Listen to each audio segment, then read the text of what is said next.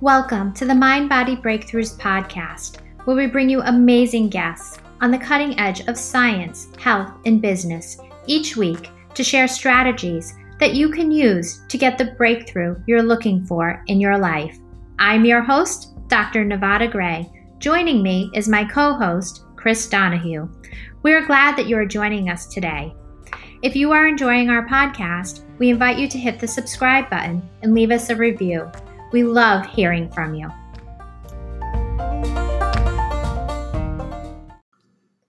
The views expressed on the Mind Body Breakthroughs podcast are the opinions of the hosts and guests and are not to be taken as medical advice, as the hosts and guests do not provide medical care. Information is provided for educational purposes only. You should consult your medical provider in relation to your own personal health and prior to making any changes in your diet and fitness. Dr. Nick Norwitz, welcome to the podcast. How are you today? Great. Thanks for having me. It's a pleasure. I've been following you on Twitter for quite some time. You have all these amazing fun facts about science. You have this awesome cookbook coming out, The New Mediterranean Diet, and all sorts of information about cholesterol and lipid metabolism. And I want to delve into all of these topics because our listeners are curious. But first off, for our listeners that may not know who you are, can you share a little bit about your story and your journey? Absolutely. I'm sure most of your listeners don't know who I am because I'm kind of new to this space. You said you were following me on Twitter for some time. I only started tweeting this summer. I'm a recently minted PhD student from Oxford, so I'm 25. I should say that I'm quite young, and got into this space through my own experience with ketogenic diet, really curing my own maladies. So until I was 18, I had no problems, and then I developed osteoporosis, ulcerative colitis, a set of metabolic diseases. Things kind of went downhill. There was one point I actually ended up in a palliative care ward, which was like a death ward, and my heart rate was in the 20s. It was really just, analogous to a lot of people's stories where you lose hope a little bit in the classical system, and then you find your own path through, in this case, nutrition. I'm a ketogenic diet, so I adopted a ketogenic diet, which, at the time I thought, oh, this is silly. High-fat diet. I've tried all the drugs and none of them have worked. This is never going to work, but I have nothing to lose. Where we are now, you can probably guess it worked very well. And really everything resolved for me. It just completely shattered all my preconceptions about nutrition and just got me really enthused into this space. So I did a PhD at Oxford. I'm going to be starting at Harvard Medical School as a MD student. So I want to get my MD PhD, be a physician scientist, and just, my life mission now is to delve into this metabolism and nutrition area as a researcher, treat people as a clinician through what I call metabolic medicine, food is medicine, whatever you want to call it, and then to advocate the perspective, educate people, including of the clinicians, the lay public. Like I said, I'm young. I'm still figuring out exactly how I want to do that. There's so many cool ways. It's just an exciting time to be getting into the space. So I'm still forming. I'm not like a lot of your other guests, I'm sure. Like I know Chris Palmer, who I know was on recently. Like he's super well established, really admirable guy, leader in the field. I'm coming into it, which is a different perspective, but I'm really excited. So thank you for having me on. And I'm excited to delve into whatever we're going to talk about. Yes, that must have been a terrifying situation to be in, being so young. And I think it's so admirable that you took your adversity and now you're furthering your education to be able to help others through what you have learned. One of the things that I think is a fascinating topic, and I know that you're very passionate about, is cholesterol. And there's a lot of confusion regarding cholesterol and lipid metabolism for people that are on the ketogenic diet. And they may be getting this great result and they feel fantastic. And then they go for a blood panel and their cholesterol is elevated and their doctors will get nervous. And that becomes a barrier for a patient that's finding success with that. So I was wondering if we could just set a foundation for our listeners and actually define what is cholesterol and what does it do in our body? Yeah, certainly. So this is, first I want to say this is something I am very passionate about. And for those of you who get bored of me rambling on, one thing I want to mention up front is I was so interested in it that when this happened in me, so when I adopted a ketogenic diet, my cholesterol levels went through the roof, which would make most doctors nervous. Me and a doctor friend of mine, we did actually a little study. We made some predictions about what was happening really at the metabolic level, what we would see if we delved into not just, standard lipid panel, but the in-depth panel. And then we did that. We had, data from before I started the diet and from after, and then we published this report in Frontiers in Medicine, basically talking about how standard lipid panels are insufficient for the care of at least this individual, myself, although we didn't tell the reviewers that until it was published, on a ketogenic diet. So the punchline, and hopefully what we can get into, is that when you adopt a ketogenic diet, it's possible your cholesterol levels go up. But why they go up is really important. And why they go up on a ketogenic diet is very different than why they go up on a standard Western diet. So I just want to be upfront about that. That's hopefully what we're going to get into. But as to your question, what is cholesterol? Well, cholesterol is a biomolecule. Kind of think of it, it looks like Olympic rings, a set of ring structures, but there's 4 rings. So think about Olympic rings and one fell off. That's kind of what it looks like. And it has a lot of critical functions in the body. It's a precursor to a lot of hormones, so estrogen and testosterone, as well as vitamin D. It's a key component in cell membranes, all the membranes across your body. It's really important in your brain, especially. Your brain would fall apart without cholesterol, and in creating bile acids, which help you digest fat. So it's a critical molecule. Our body wouldn't make it if we didn't need it. In fact, your liver makes most of it. You get a little bit from your diet, but most of it is produced endogenously by your liver. So with the standard American diet and the ketogenic diet, for listeners that may be new to these terms, can you set the foundation for what each diet looks like? So as we delve into how cholesterol and lipid metabolism works in the body, people will have a context with the nutrition approach. So a standard American diet or standard Western diet is rich in fats and carbs, whereas a ketogenic diet is also high fat, but lower in carbs, and that changes metabolism. So, you can think standard American diet, think like a cheeseburger. You get the buns, those the carbs, and then generally more like refined foods, like maybe a slice of refined cheese, processed meat. So a lot of the food is generally processed. I think standard American diet is just kind of the worst you can get. Think about it that way, which is why in a lot of the quote, epidemiology or the correlational research, population-based research, anything compared to a standard American diet usually does well.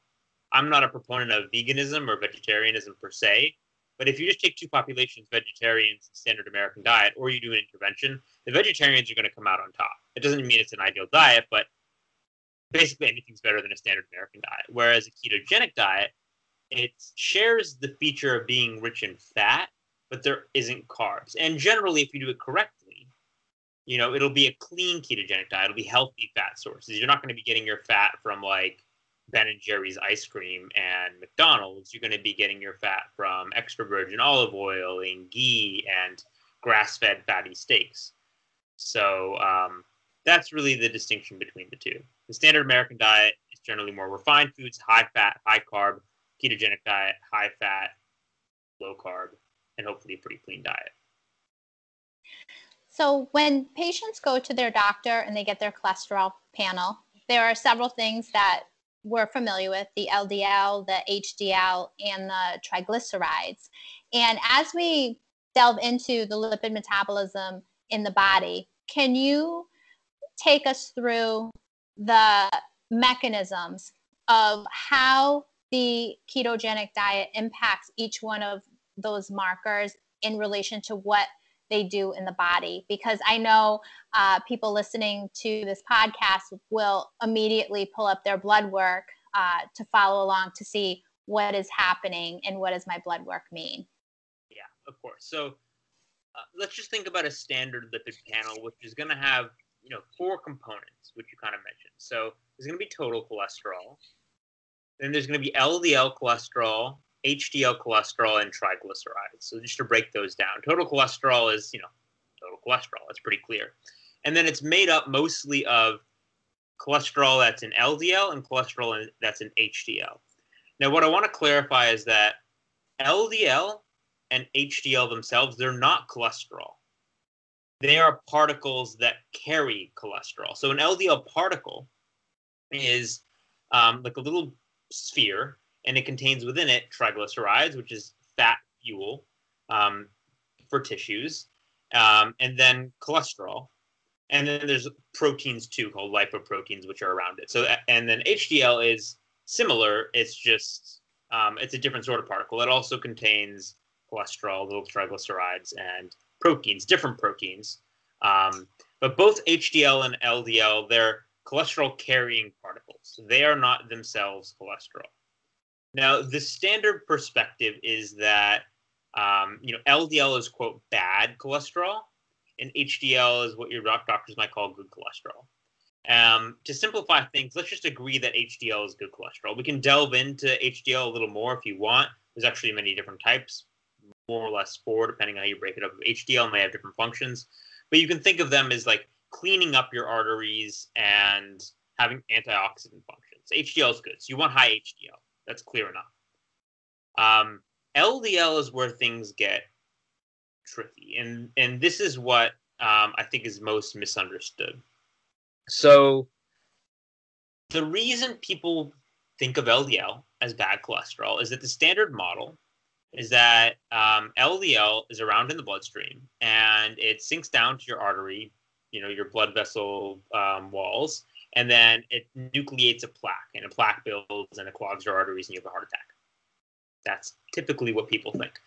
What we have to understand about LDL is that it does serve a function in the body. Its function, really, evolutionarily, is to carry fat fuel. Like I said, it carries triglycerides and cholesterol to tissues that need them. And to carry cholesterol, like I said, it's needed all over the body, to your brain, to places that need them.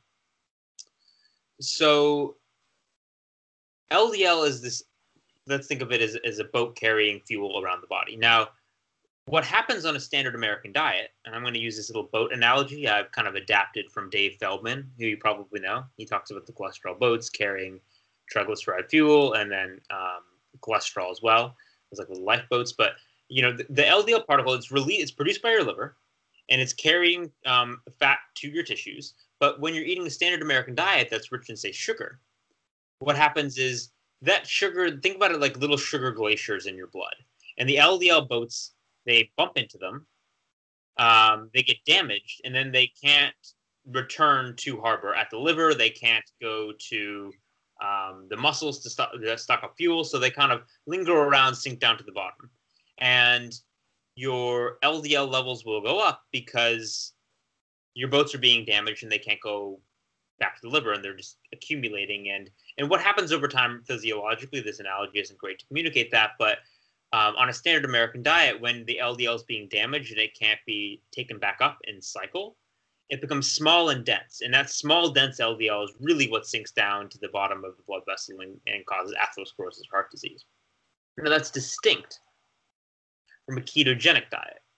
And in the case of a ketogenic diet, what happens is you're actually not relying as much on glucose for fuel, carbs, right? So your body needs to burn more fat. Now, if your body and your muscles are going to be burning more fat, how do they get that fat? Well, they need it to be shipped. So the LDL then LDL levels, the boats need to go up to carry more triglyceride fuel passengers to the muscles. And so in this boat analogy, you have the one case, the standard American diet, where the boats are getting damaged and accumulating because they're getting damaged and sinking to the bottom. And in the other case, you have this healthy boat economy, this healthy metabolism that you have more LDL being shipped out, going to your muscles, dropping off fuel, then returning to port at the liver to pick up more triglycerides and shuttle back over to the muscles and, just kind of cycle. So the turnover is quite high, but you will have more LDL in general. I'm going to pause here because I've been rambling a little bit. Is that clear? Can I clarify anything? One thing I just wanted to clarify that I think is really important is how that LDL becomes damaged. There's the oxidative stress, inflammation, and the role of insulin resistance and the glycation. And I just was wondering if you could explain that a little more in depth, as I think that that's important to distinguish between a damaged LDL and an LDL that's doing its job.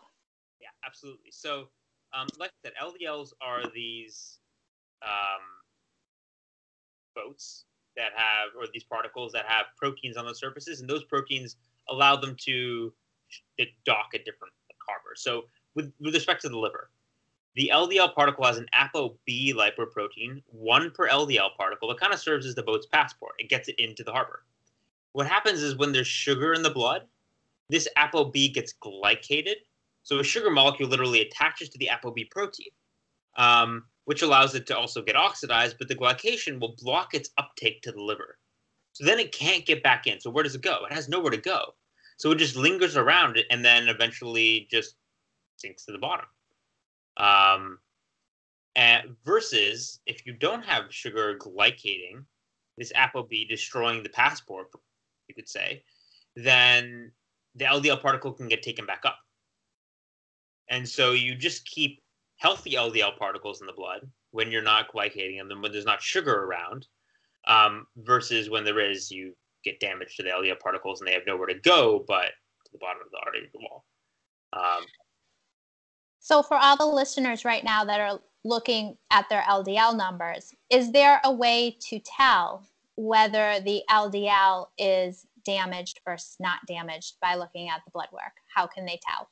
That's the difficult thing, is that on a standard lipid panel, you can't tell directly because they take all these LDL and they group them together.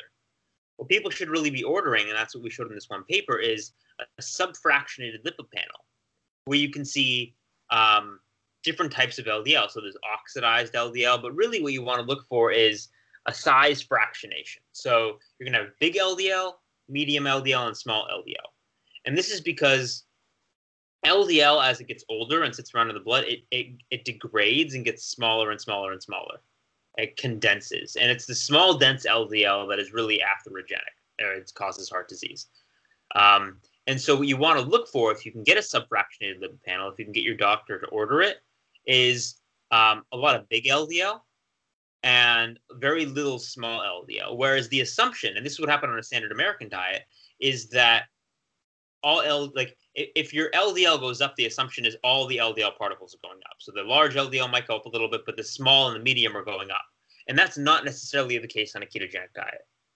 Because if you're just having, this healthy boat economy, you're only going to have young, big, healthy, fluffy LDL floating around. And that's actually what happened to me. So if you want to, I forget my exact numbers. You can find them in the report. It's published online.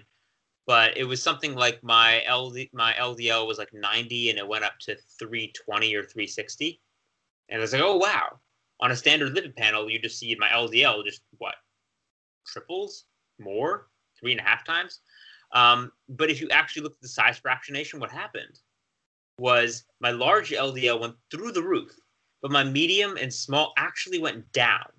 They didn't even stay where they were. They went down because I didn't have sugar in my diet. So all of the increase in LDL was this young, healthy, fluffy LDL, and I was having greater turnover. It was being taken up by the liver, and I was just shuttling the fat as fuel to my muscles. And then my muscles were burning it because I just needed to burn fat as fuel. You become a, quote, fat burner. So that was seen in me, and I've worked with other people who have gotten the fractionations, and it's the same as them. If their cholesterol does go up, and it doesn't go up in everybody, but if it does go up, it's usually just the big LDL, which is the healthy kind. And then the small and medium, the atherogenic kind, go down. So I would recommend a fractionation. Now, generally, if you have low triglycerides and high HDL, that's another proxy that you can kind of look for a overall, quote, healthy metabolism. And so that suggests that you're in a better state metabolically speaking. I mean, if you want one metric, it's really easy to remember. What I tell people is look at your ratio of triglycerides to HDL.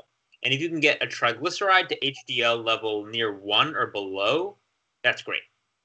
In fact, there was a paper, I think it was Jepson 2001. I have to check that. But they showed that if your HDL is above 57 and triglycerides are below 97, this is actually a more lenient ratio than I just suggested, but that having a high LDL was basically irrelevant to heart disease risk. Whether it's below 170, above 170 or below 170 didn't affect it. You had like a very minimal risk. Whereas even with low LDL, if your HDL was low and your triglycerides were high, then you were at a much higher risk, like more than twofold risk relative to when your triglycerides were low and your HDL was high. So I've just been saying lots of highs and lows. Bottom line, if you want to look for one thing on a standard lipid panel, I would say try to go for a lower triglyceride to HDL ratio. If you can get to near 1, that's awesome.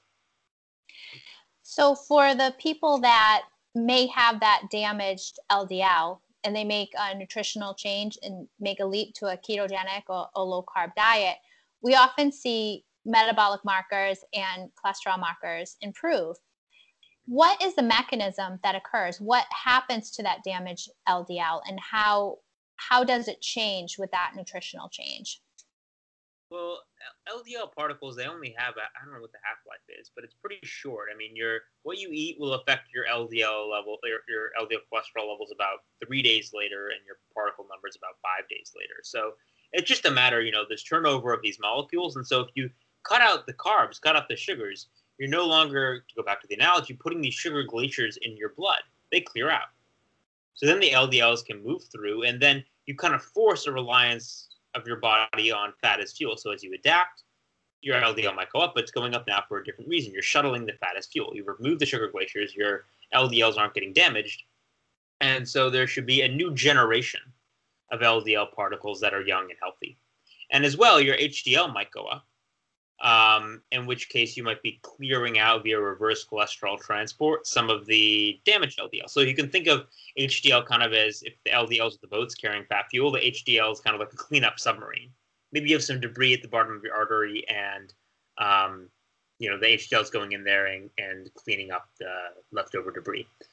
One thing I do just want to say, this is maybe a little bit much for cholesterol novices, but there are other theories about how heart disease starts, how plaques develop, and I want to mention one. It was on, I forget what number, but Ira Cumming had a great podcast about it. It was the outside-in model of atherosclerosis. And basically, the model that's being proposed was that rather than this standard model where LDL gets damaged, sinks to the bottom, and nucleates a plaque, that, this is going to sound weird, but the damaged LDL particles or the cholesterol gets into the artery wall via the outside. So if you think about it in a tube, instead of dropping from the inside, from the lumen, it comes from the outside. Now, how does that work?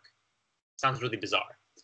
But the way it would work is there's actually, around your coronary vessels, there's vessels that feed them called the vasa vasorum. And when you have eat a standard American diet that increases oxidative stress and inflammation, which we can talk about exactly what those are more if you want. I have some analogies for those as well. But when you have oxidative stress or inflammation in the artery wall, it can damage the blood vessel wall from the inside. And then what happens is there's these vasa vasorum vessels on the outside that grow inwards, kind of like roots growing inwards as a response to the damage on the inside. And then they deposit from the outside the cholesterol. And this data originated, this hypothesis originated from the fact that if you actually look at the physiology of the developing plaque, there's this it does form from more the outside of the vessel. Like that's where it kind of starts and it kind of grows inward. So either the say quote damaged cholesterol has to jump a big distance to get to kind of the other side of the inside of the wall, or it comes from the outside. So this is still being debated, but I think it's an interesting fact. And you can go when you're talking to your next, your GP or your PCP, ask them if they know what vasa vasorum is, because they might not. I think most physicians don't, and it's just, I think it's really interesting that you think these things will be well understood, but they're still not well understood. There's still a lot of debate. So I don't pretend to be an expert on this by any means. Just somewhat aware of the the recent debate. So that's my model, or this is another model the data has yet to show. That's so interesting. And my mind is actually wandering regarding the plaques. They not only just happen in the heart with the inflammation that can occur with the damaged LDL, but I'm curious about the neurologic system. You just wrote a wonderful paper with Dr. Palmer regarding neurodegenerative conditions. What's happening in our neurologic system when our cholesterol is not working right? Well, that's a very complicated question. Let's just say cholesterol is a critical component of the brain. The brain is a huge component of cholesterol. Cholesterol is made endogenously in the brain. There are special molecules for transporting cholesterol to where they're needed in astrocytes and glia, including, we talk about these different apolipoproteins, like ApoB on LDL and ApoA on HDL. Well, ApoE is another one. And you might have heard of the ApoE4 genotype that puts you at really high risk for Alzheimer's disease. That's involved in cholesterol transport in the brain. And when it's messed up, then cholesterol transport in the brain is messed up. So one theory of Alzheimer's disease is it has to do with messed up cholesterol in the brain.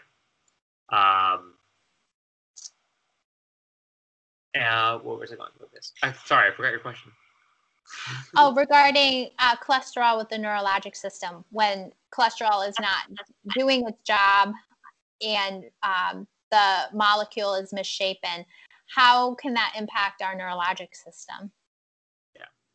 Well, I would actually take a step back and think of it more as what are the underlying causes of all these different metabolic diseases? What unites heart disease and obesity and neurological diseases? And you mentioned we have mentioned all these things throughout our discussion thus far. I would say there's a triad of metabolic disturbances. And those are oxidative stress, inflammation, and insulin resistance. And those pathologies, they're mutually reinforcing, and really, the way I analogize it, I'm actually writing an op-ed on this, so I'm just kind of formulating these analogies in my head, and I do like analogies, is think about it like a tree. So we're looking at the branches, right? And all these different branches are different diseases. So one branch is diabetes, one branch is obesity, one branch is heart disease, one branch is Alzheimer's, one branch is Parkinson's, whatever. They're all distinct branches, and they all have distinct foliage, distinct symptoms. They manifest differently, and different people might manifest different diseases just based on their genetic predisposition, what we might call diatheses, for certain diseases. But they're all united to a common trunk, and that trunk is metabolic disturbances, oxidative stress, inflammation, and insulin resistance that feed all these diseases. They're all united by the trunk, and then that trunk is fed by similar roots, common roots. These are all lifestyle causes that mess up metabolic diseases. So, or cause metabolic diseases like sleep deprivation, chronic stress, sedentary lifestyle. I think the biggest and most important root that kind of informs all the other is nutrition. So I'm trying to figure out where to go next with this, because we can talk about each of these pathologies individually if you want. What is oxidative stress? What is inflammation? What is insulin resistance? We can go off on a tangent about neurological diseases in particular. The paper you mentioned that Dr. Palmer and I recently wrote was on mental illnesses specifically, and how just like all other metabolic diseases that I'm putting in this tree context, they're another branch. And they're caused by these basic physiological mechanisms of oxidative stress, inflammation, and insulin resistance. And there's good data on this. Let's define what those are, and then we can evolve the conversation into your research with that, because I think people will find that fascinating. But I like to set the context for the listener, just so they're aware of the terms that we're using with the oxidative stress, inflammation, and insulin resistance. Those terms are not ones I really fully understood until multiple years into studying biology. I think most people, even including physicians, might not fully understand them because they're kind of like catch-all umbrella terms. But simplify each with an analogy. I think of oxidative stress as like a bowl in a cellular china shop. It bounces around everywhere and it's damaging everything. It damages membranes, it damages proteins, it damages even your DNA. So just think about it as a bowl in a cellular china shop. What's actually happening at the metabolic level is that as a byproduct of energy production, you're always going to kind of have this electron leakage that jumps onto oxygen-containing molecules, generating what are called reactive oxygen species. This is the bowl. And it's what's bouncing around. So when you have inefficient metabolism, like a leaky metabolism, then you'll generate these little bowls, and they bounce around and they damage everything, and they can, accumulate DNA damage over a lifetime. In fact, that's the oxidative stress model of aging. Aging can be thought of as a metabolic disease of sorts. So oxidative stress is the bowl in the china shop. Think about it that way. Inflammation has to do with your immune system. So we have an immune system, and it has an important function to protect us against disease. When you have an infection, your inflammation army, it's like an army, you have these white blood cells, those are soldiers, they release cytokines, that's like their grenades and their guns, it's their weaponry, and it defends you against invaders. However, it can be activated via other things that are not just infections. So what we call chronic low-grade inflammation is just this persistent inflammation that is caused by things like chronic stress and a unhealthy diet. These will also activate inflammation just like an infection, but chronically, it's always there. And what happens is if you're chronically activating your immune system army on your own turf, it's tossing grenades around all the time, causing collateral damage. So you're activating your immune system army against yourself with inflammation, with chronic low-grade inflammation, which is really what we mean when we're talking about inflammation in this context. So oxidative stress is the bull in the china shop. Inflammation is when your immune system army is overactive and damaging the cells in your body. Hopefully those two things are clear. And then insulin resistance is a state that goes hand in hand with these two things, and it's when your body isn't responding properly to the hormone insulin. So insulin is released when you eat carbohydrates. It's supposed to be released. It helps get glucose into cells. So people tend to think, insulin's function is to increase, the translocation of GLUT4 transporters to the cell membrane so that the glucose can get to cells and your muscles can metabolize it, whatever. Insulin has many, many more functions. So it's the canonical growth hormone. It causes fat cells to grow, muscle cells to grow. It causes synapses in the brain to grow. So it has a lot of good functions. Insulin is not a bad molecule. But if you overexpose yourself to carbohydrates, then your body stops listening to insulin. So it's kind of like a habituation response. So if you have a fan on in the background, like if a fan turned on right now in the background behind me, I would notice it. I'm like, oh, I hear a sound. But then it would just kind of keep going. And then you just habituate to it. You start ignoring it. So the same thing will, in a sense, happen to your body if you overexpose it to insulin. And most people do, given the way we live our lifestyles now. So when we evolved, we weren't getting carbohydrates 3 times a day at minimum. But now people have 3 meals a day plus snacks, and you're spiking your insulin all day. And eventually, to simplify things, your body just gets tired. It's like, all right, I'm ignoring you. And what happens then is actually it is associated with an increase in fat storage, increase in hunger drive. Your brain doesn't then respond to insulin as well. So you're not getting the benefits of insulin in the brain, which is really important. And is a precursor to dementia. In fact, Alzheimer's disease, you might have heard the term type 3 diabetes referring to Alzheimer's disease, because insulin resistance is a key feature in the brains of people with neurodegenerative disease. In fact, the 2 most prominent neurological diseases, Alzheimer's and Parkinson's, way before symptoms manifest, you can see a decrease in cerebral glucose metabolism in the brain, whereas ketone metabolism is still great. So those are the kind of the 3: oxidative stress, insulin resistance, and inflammation. And they all are mutually reinforcing. That how they are so gets really complicated, because then you do have to delve into the mechanisms, and we can link to that maybe in the show notes. I have a paper on that, on a multi-loop model of Alzheimer's disease based on these pathologies. But is that clear? We went over the 3, I think. Yes, I think that's so clear, because they are truly roots for illness. And I think one of the things that's so empowering for people is that when lifestyle factors in nutrition cause illness, they can also be a tool to reverse illness and reclaim our health. And that's one thing I wanted to talk about for people to be empowered, because you recently just wrote a book, The New Mediterranean Diet Cookbook, which is written by chefs, scientists, and healthcare providers that ties science into the food that we choose to eat and how we can reverse this and reclaim our health. So I was just curious if you could speak to some means in terms of nutrition with the new Mediterranean diet, what that consists of and what that looks like in real life for people. Yeah, absolutely. So first, just thinking globally, because I love what you said about using, food and lifestyle factors might be what cause the metabolic diseases we have, but they're also a way to reclaim our health. And I think that's the only way to go about it.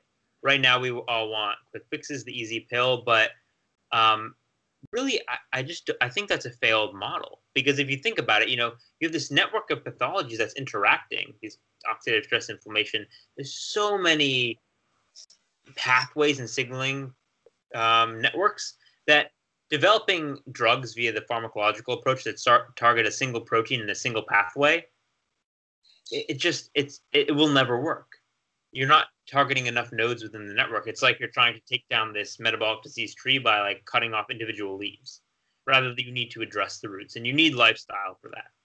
So that was the spirit behind this book. And I'll just tell you quickly how the book developed. I was getting into this space and really loving working with some individuals using nutrition to reclaim their health. And I have this friend, Rohan, that I met in Oxford. He was a head chef at this restaurant, Quad, that is quite popular in Oxford. And we started working together, and he found great success through a ketogenic diet. Now, he's the guy who's in the kitchen 16 hours a day, constantly surrounded by food, was pre-diabetic, overweight.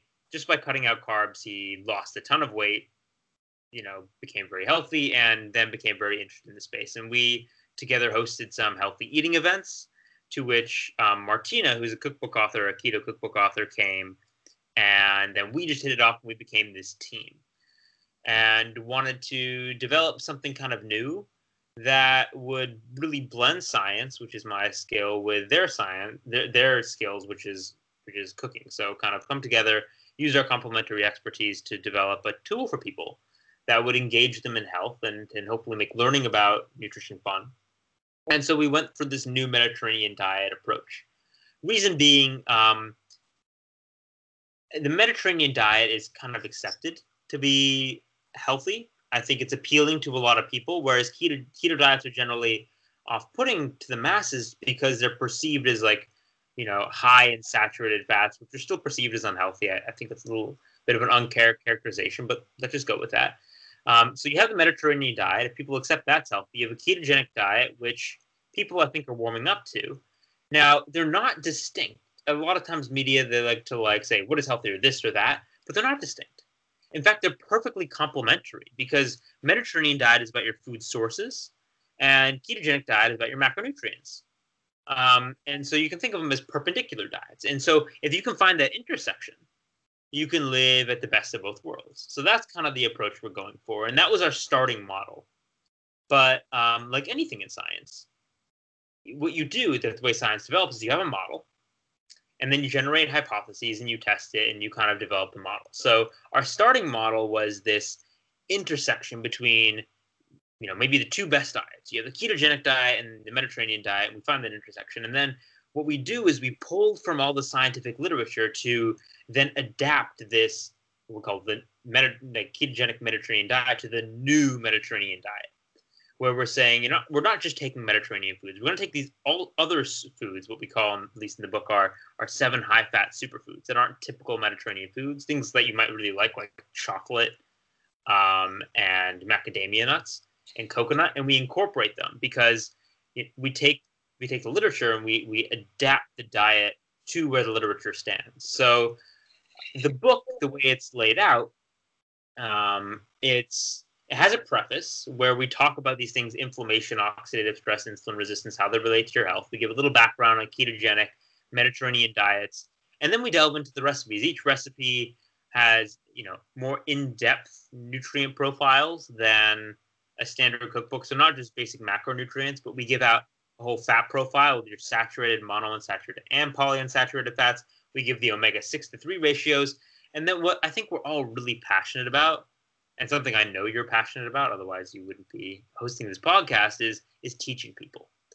And so as much as possible, we try to incorporate fun facts into the recipe. So like, this is what you're eating, here are the ingredients. Here's something really cool about some of the ingredients, something you should know. And so hopefully people get engaged in learning about your nutrition, because the motivation to change has to come from the individual.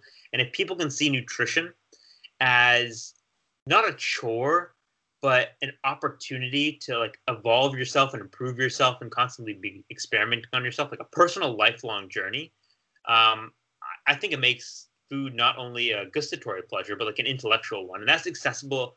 I think it should be accessible to everybody, not just doctors, not just scientists, but to everybody. And so this book was kind of our first attempt at going for that. And it will have an online component where we'll put updated studies, get input from different people, recipes from different people. Maybe you can contribute some recipes. I know we've been talking about that. The ideas are still percolating, but that's where we are with that now, and we're really excited about it. Yes, and that's one of the things I appreciate so much about your book is the uniqueness to it. And I was just wondering if we can delve into some of those fun facts, because you have a ton of them listed. One of the most popular foods is cheese. So what is it about cheese that we may not know about? Oh, so many things about cheese. I think the thing I would start off with is one of the most popular blogs on Martina's website, I think because of the way I labeled it, the thing I titled it. So I called it, I think it was Mutant Cows, Cheese, Mutant Cows, Opioids, and Constipation, something like that. An eclectic series of words, and I want to explain that a little bit. So maybe you've heard of A1 and A2 cheeses. Maybe people haven't. I'll explain what that is anyway. But the main protein in cheese is called casein protein. So in milk, there's whey and casein. About 20% is whey, about 80% is casein. But when you make cheese, the whey goes away in the liquid. And so what's left is the casein. Casein is the main protein in cheese. And the casein protein, like all proteins, is encoded by a gene in the DNA. Now, in cows, what happened is when we domesticated cattle, this gene, this casein gene, mutated. There was, technically it's called a proline to histidine 67 mutation. But what happened with this mutation in the casein protein is it generated a mutant protein that when it goes into your gut, we have an enzyme that breaks down the protein into two parts. And one of those parts is called beta-casomorphin 7 or BCM7, which, as its name suggests, beta-casomorphin is an opioid. So to summarize, cows got a mutation in their DNA that allowed them to make a mutant casein protein that in our guts gets cleaved by an enzyme into an opioid. That opioid binds to mu receptors. It can cause inflammation. It can cause constipation in a lot of people.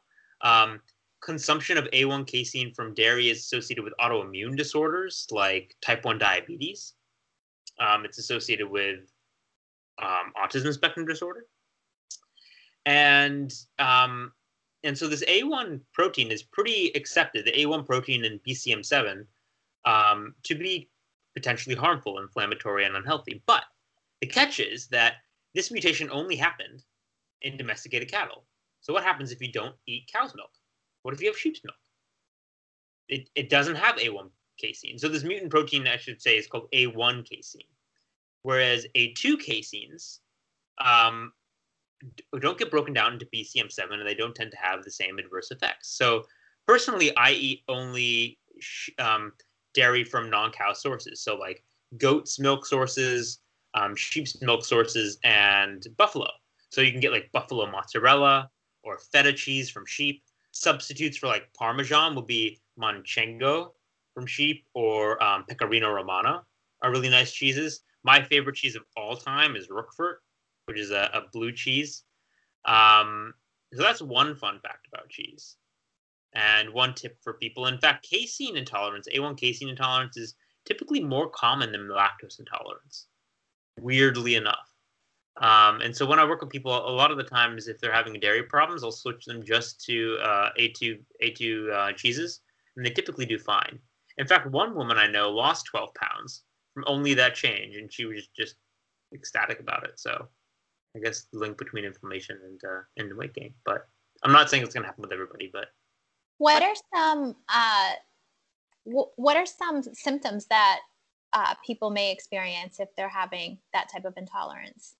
Everybody manifests differently. So constipation might be one, diarrhea might be another. So really differences in bowel motility.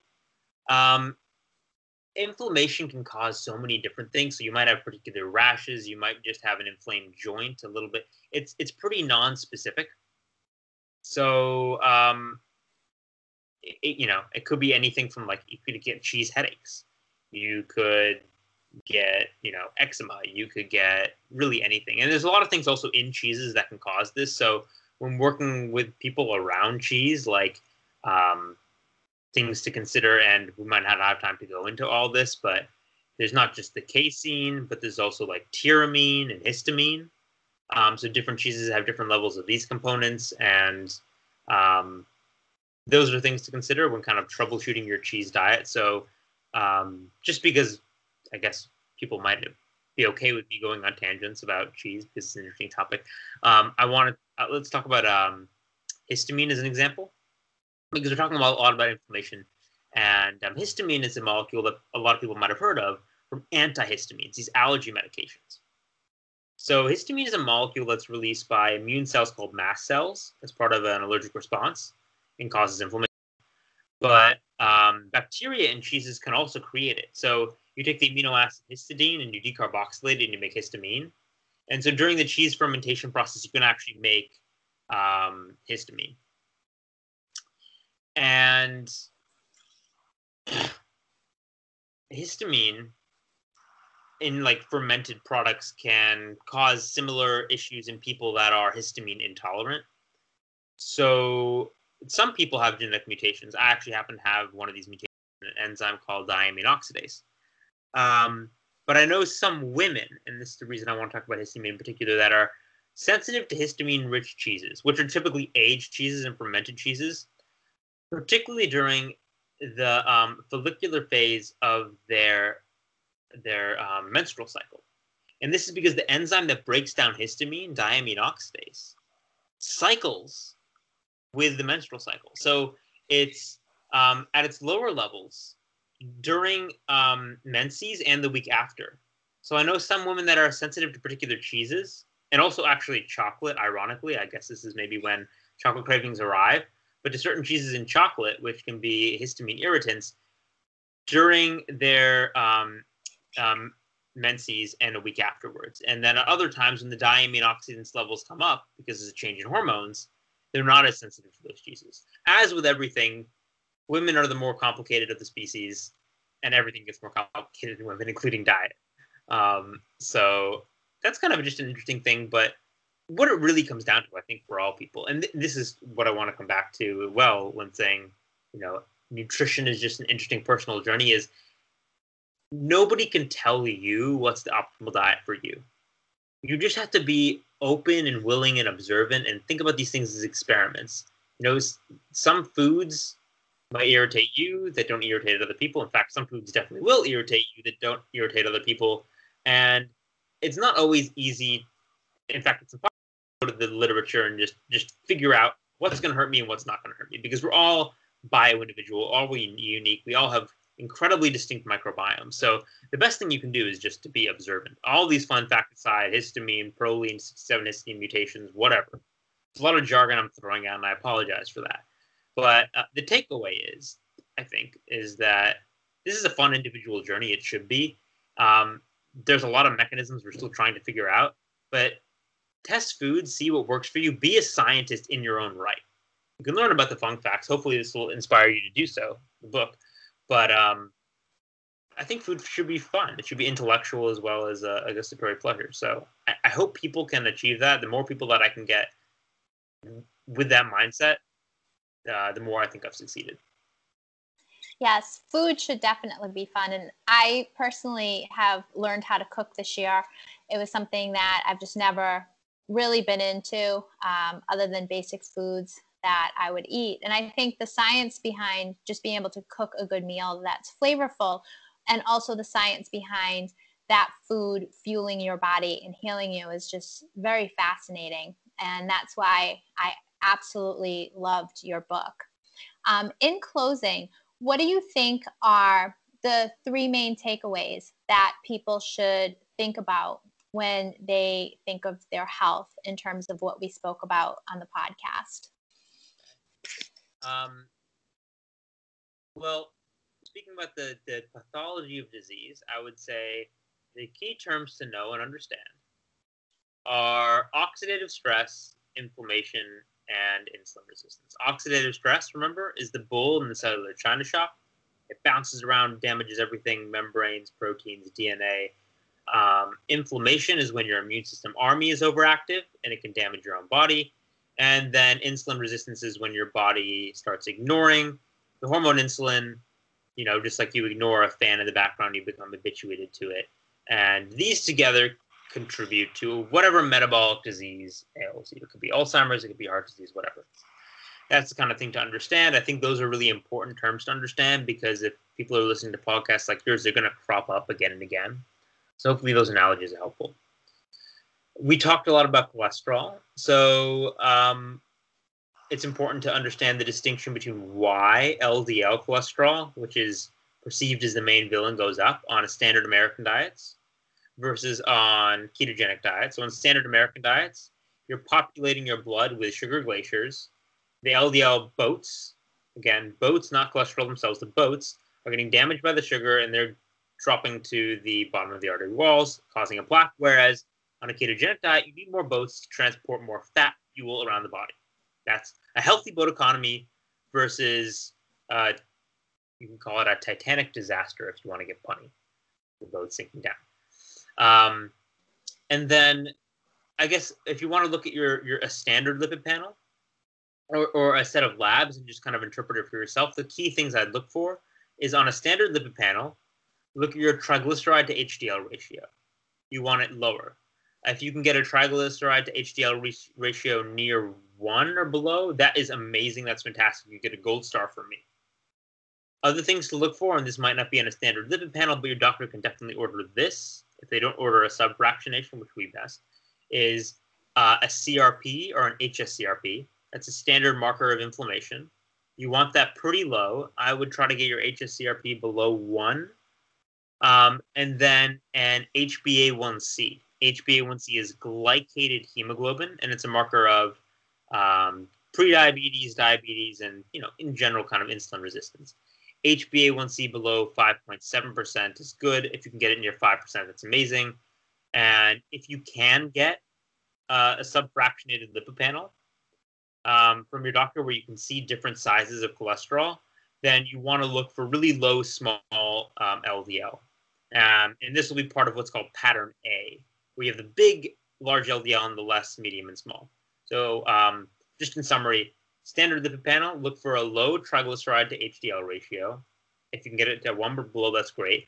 A low HSCRP, maybe below 1. A low HbA1c, hopefully below 5.7. And then if you can get a subfractionated lipid panel, look for small LDL.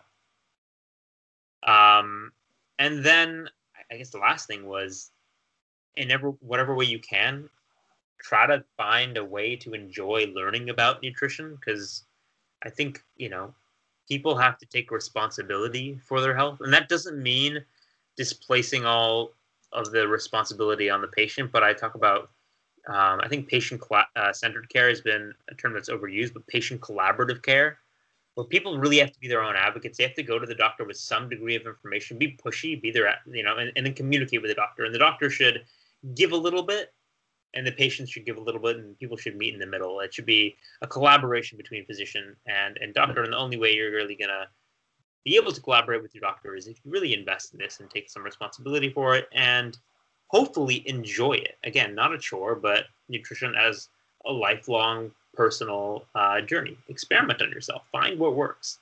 I think that can be very fun and rewarding. Those are my summary points, I suppose. Yes, I love all of them, especially the last one, in collaboration with your doctor and taking responsibility for your health and in learning.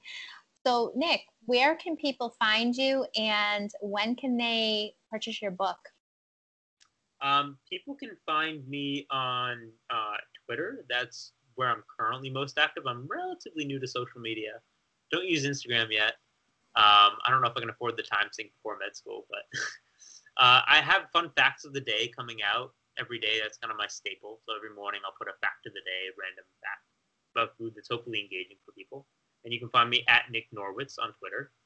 And then I'm writing a little bit for Keto Diet App. My partner in the cookbook is Martina Slariova, who is the founder of Keto Diet App. So I write blogs there. You can find blogs and newly little lectures. I'm putting out little punchy, hopefully 5 to 6 minute lectures because I know people like me have short attention spans and they just kind of want the point rather than me rambling here. So I actually think about what I say rather than just going on tangents left and right, which is how my brain works. But so we just put one out on omega-6 and 3 fats. So everything you need to know about omega-3s and in 5 or 6 minutes. So people can check that out and see if they like that kind of content. And then I'm pretty responsive to tweets and comments on the blog post. So if you have any questions, I do my best to respond to every question. So definitely feel free to reach out. And yeah. Well, thank you so much, Dr. Norwitz. This was a pleasure having you on, and I know our listeners are going to obtain a lot of value. So thank you so much for your time today. We appreciate it. Thank you very much for having